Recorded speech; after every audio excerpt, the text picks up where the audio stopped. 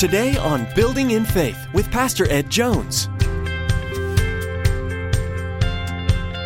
Building in faith.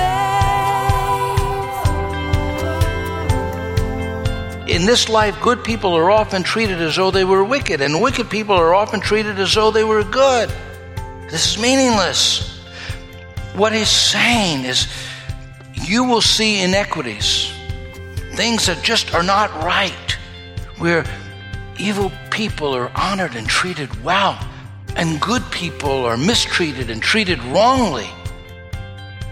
That is the life, the world that we live in. Reaching up high with arms open wide, we see you're changing our lives so we can be our hands and feet. In the world we live in, we'll see inequities, things that don't make sense and confuse us, things that make us want to question God. Pastor Ed tells us that Solomon warned us to be aware of these things and to not let them ruin our faith. He tells us that we need to understand that God is playing on a board that we can't even fathom, and He's doing it in a context where time is infinite. Luckily for us, we can take comfort in knowing that though these things here may not line up, in heaven, Christ is judge. Now here's Pastor Ed with today's message.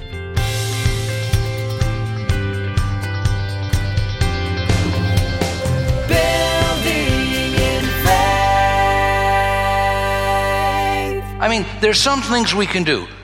Prepare for a rainy day.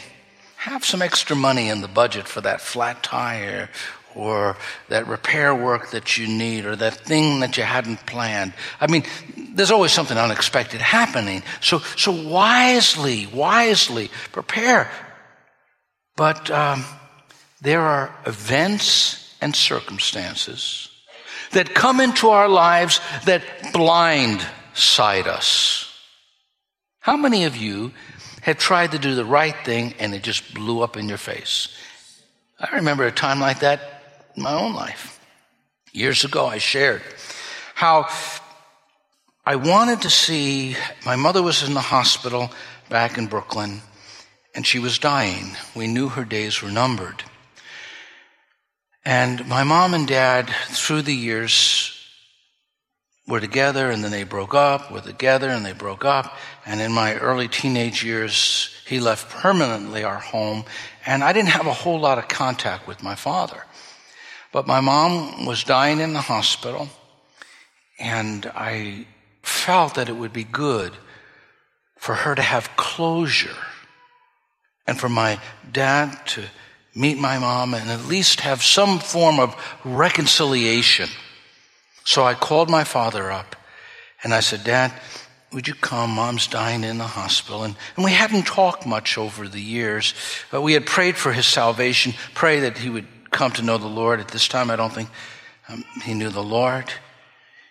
And I asked him to come, and I arranged a meeting, and there in the hospital, my dad came into the room, my mother was there. It was a private room that she was in, and I tried to bridge this gulf so that they could maybe each close that chapter in their lives. My dad was a very difficult man to deal with, and he started arguing with my mother on her deathbed. He started going back over their journey, back over their lives, blaming this person, this situation, that situation for their turbulent marriage. At the end, I felt absolutely horrible. I put an added grief on my mother, not purposely.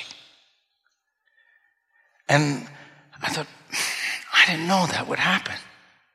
Have you ever been there where you're trying to do the right thing and it just turns out wrong? And so Solomon is saying that there are times we just simply don't know, and we miss it.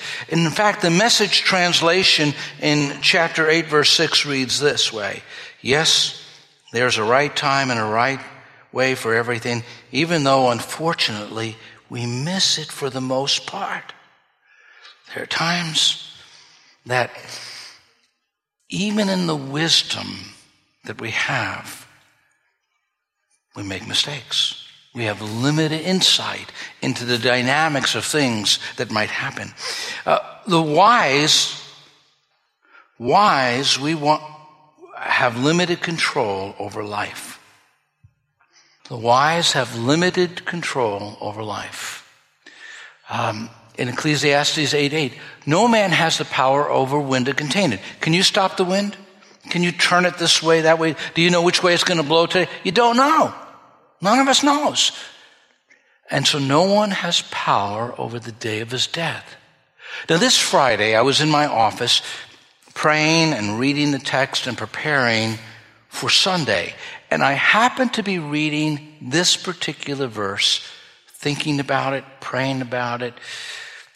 And my wife, Joyce, came into the office and she said, Ed, Vassar Hospital's called. You have to go there because Dan Wonke is not doing well. And so I got my wallet and my cell phone and I began walking out the door. And as I'm walking out, Dan Wonke's son, Dan Wonke, he called me up, and the son called me up and he said, Pastor, my dad just passed away.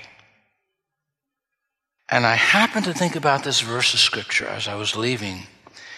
And I think about over the past number of years, all the times Dan was rushed to the hospital suddenly.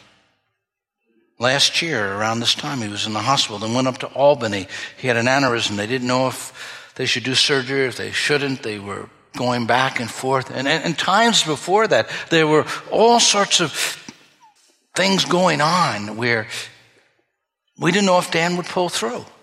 But yet, this time, we didn't expect him to die. That morning I was in early, and Dan looked at me, and the first thing that he said to me when I came in his room was, God bless you. I always liked when Dan blessed me. I love when people bless you. And so we talked and we conversed, talked with the son, we prayed together. And then after I was ready to leave, Dan looked up at me again, and Dan said to me, the Lord bless you real good. That's the last words I heard him speak to me. And that, to me, that was significant, to be blessed by one of these godly men that are from our church family. But the timing of it, I actually, as I left the hospital, sent out a text, and I said, Dan looks pretty good. I think he's going to be fine. Just to get a call a couple of hours later, he had passed away. Solomon says, no one knows. Now, I was reading about a man by the name of Yamachachi. I'm saying this, butchering his name a little, I think. Yamachachi or Yamaguchi. Now, on August 6th, 1945, just before the end of the World War II, he was in Hiroshima. He heard an American bomber flying over his head. He was an engineer. And then a few moments later, he saw a flash of light, and he was knocked down by the impact of the atomic bomb. He was burnt partially in his face and on his body as well. He survived. But 140,000 other people didn't survive. They died. So he was able to get some things together, and he decided to travel home 190 miles southwest. And when he got home to Nagasaki, a few days later, they dropped a second atomic bomb. And he was knocked over, saw the flash of light. He actually survived. And he died in 2010 at 93 years of age. I mean, who would think somebody's going to survive 2 atomic bombs? Travel all the way to Nagasaki, go back. You can't explain some things. You can't explain it. And wisdom recognizes there's limitations that we have. Why does someone die? Why does someone live? Why does this happen? Why does that happen? So simply you look at things and you can't explain it. Now, Solomon gives one piece of insight into the whole sort of puzzle of things. It relates to our fallen nature in verse 9, and it speaks of the tragedy of human government. All this I observed as I tried my best to understand all that's going on in this world. As long as men and women have the power to hurt each other, this is the way it is. See, it's not until the government is on his shoulders. It's not until he rules and reigns. Man's inhumanity to man is notorious. Now, wisdom faces the present and the future with a sense of humility. We recognize we have a limited amount of insight. We have a limited amount of control over things. There are some things beyond our control. As careful as we may plan, we have no control over it. Then wisdom encounters injustice with humility. In verse 11, because the sentence against evil deeds is so long in coming, people in general think they can get by with murder. Wow. Isn't that true? Isn't that true? God doesn't immediately zap people when they curse him and shake their fist at him. And in fact, Solomon is saying, don't be deceived. Because things aren't immediately judged, you can misinterpret life. In Ecclesiastes 8, 11 to 13, it says, when a crime is not punished quickly, people feel it's safe to do wrong. But even though a person sins 100 times and still lives a long time, I know that those who fear God will be better off. The wicked will not prosper, for they do not fear God. Their days will never grow long like the evening shadows. I'm going to unpack that.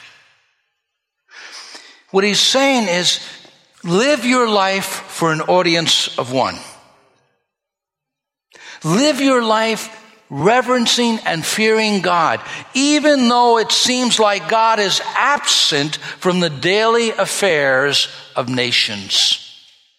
Recognize that God doesn't immediately respond to the evils of man and doesn't immediately judge sin. Now, why do you think that is? Well, I think sometimes he's trying to lead men and women to repentance. Sometimes he tests our hearts. Why do we obey him? Because we fear just we're going to be punished, or because we really believe his law and believe and love him? There's some things, again, it's so hard to understand. I think about my grandmother, a very good woman on my mother's side, hard worker, devout person. She died really young, like 60, of ovarian cancer. Now, my grandfather was a hard-living guy. I mean, he smoked, he drank, he did those type of things. And he lived to be 100 years old. But before he died, I led him to the Lord in that last lap of life. So we don't understand always what God is doing. God is merciful and he's still in control. Trust him. Don't be like Barry Bonds and Alice Rodriguez. They kept on using steroids even though they knew it was against the rules. But because there was no action taken and no one was disciplined, they just kept on using it. Well, they were eventually punished and they suffered the consequence. Live your life for an audience of one. Walk in a deep sense of reverence for God. People who think God is absent or don't believe in God will misinterpret life and live simply the wrong way. Solomon is going to say, handle injustice with a sense of humility. Reverence God. Recognize that God has his own timetable on things. And then he goes on to say, when injustice is popularized, don't be disheartened. The last word belongs to God. And he gives you some examples in, again, verse 10 and verse 14, using the New Living Translation.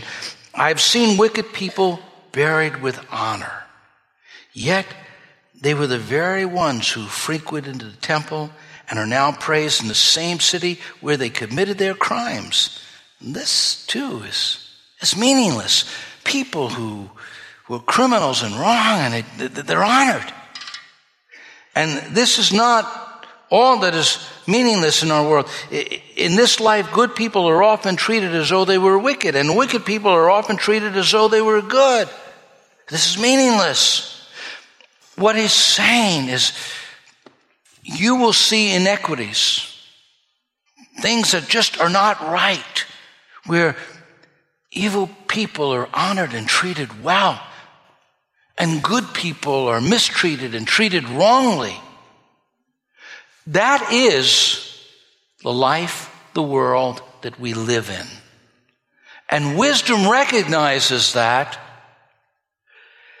and you have this sense of humility because you say, Lord, I know that one day you will stand on the earth and you will judge all men. Let me read you the words of Joseph Stalin's daughter. He literally butchered millions of people. He was paranoid, killing those around him, his leaders, his generals, all of those around because of his paranoia. Here is his daughter's experience as she watched her father on his deathbed.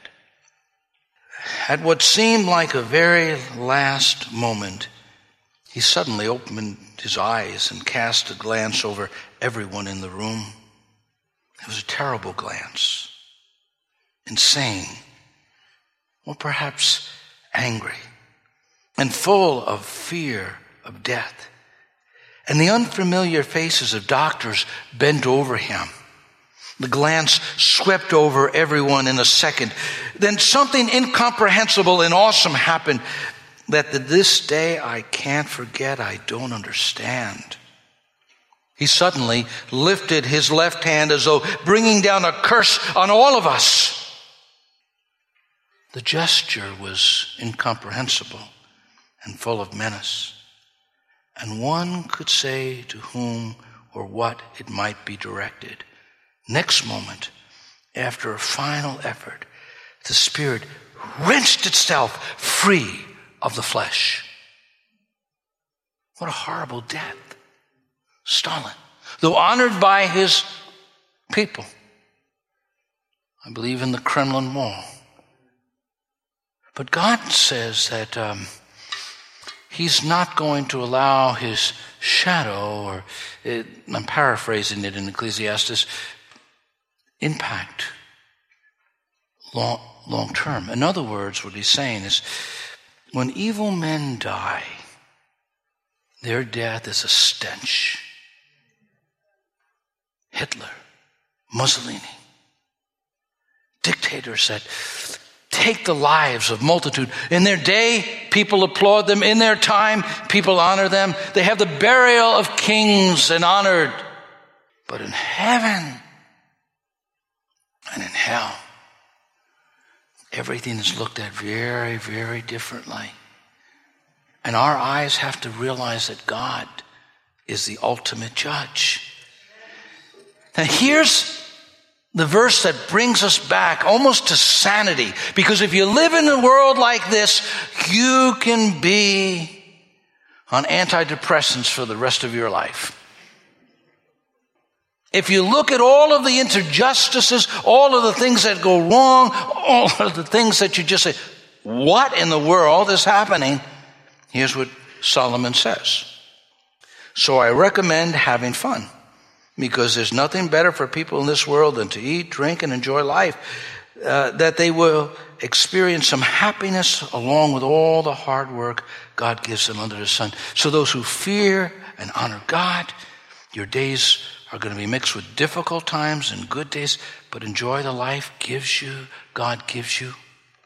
And recognize that He is the judge of all the earth. And there will be a final day of judgment. And we wait in anticipation for that. Those who live without God, the world is absolutely chaotic and makes no sense. But those who recognize that God is God, they live with a sense that God, He is sovereign, and someday He will judge everyone. Now, finally and lastly, wisdom embraces life mystery with humility. He said, when I applied my mind to know wisdom and observed man's labor on the earth, his eyes not seen sleep day or night. When I saw all that God had done, no one can comprehend what God does under the sun. Despite all his efforts to search it out, man cannot discover its meaning. Even if a wise man claims he knows, he cannot really comprehend it. Let me just say, in the book of Corinthians, Paul writes about the gifts of the Spirit. There are times that God may give a word of wisdom, a word of knowledge, that you might have understanding of a situation that is outside the breadth of human comprehension. That God does illuminate us at times to those secret things, to those things that He's doing. But many times in the natural, we just simply won't understand. Think about it. God is playing this chess game. It's three-dimensional. Now, as He's making moves, He remembers a promise that He made generations before to a man or a woman of God. And He's answering that prayer hundreds of years later. As God's making the move, He's thinking how this is going to affect generations to come. He knows everything about everything. He knows how a person would respond in a certain situation and what would be best and what would be good. And you see, God is the master chess player. You can't outplay Him and you can't understand His moves. This is what the Message translation, how it translates verse 17. You'll still never figure out the meaning of what God is doing on this earth.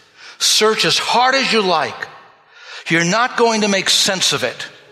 No matter how smart you are, you won't get to the bottom of it. Wow. Where does that leave us? It leaves us in a position where we have to simply trust God. And we have wisdom and we ought to seek it and walk in it. But its life coach is humility. Because there will be things, enigmas, things that we simply cannot get our hands around, our minds around. And we'll simply have to say, Lord, it's yours. I don't understand. Why did she die and he live? Why did this happen to them? And that evil person, they got away with that. Take it all and put it in His hands. He's the only one who understands everything about everything. Building in faith. The Word of God is always useful to study, and the book of Ecclesiastes is no different. This book shares the truth of God's presence that is always with us in this life and gives us encouragement in the midst of life's hardships. As you search for meaning among the mayhem, we pray you find it in God's plan for your life. Pastor Ed Jones will have more to share from this series on the next edition of Building in Faith, but you can find additional messages right now by visiting our radio website, buildinginfaithradio.com. Be sure to visit our church homepage as well by clicking on Back to Home page. There, you'll be greeted by a daily scripture and some exciting events coming up for us here at Faith Assembly. We know how important finding a home church is to the Christian walk. And if you've not yet found that for your own life, why not join us? We'd be honored to meet you and share a time of worship and Bible study with you. We gather together each Sunday at 9 a.m. and 11 a.m. and again on Wednesdays at 7 p.m. Our location information and directions are on our website. That address again is buildinginfaithradio.com. As our time with you comes to a close today, we'd like to say thank you for joining us. We pray your day is blessed by God and that you continue to seek Him in your personal journey of faith. Pastor Ed will have more to share from the Word of God on the next edition of Building in Faith. Your word restores.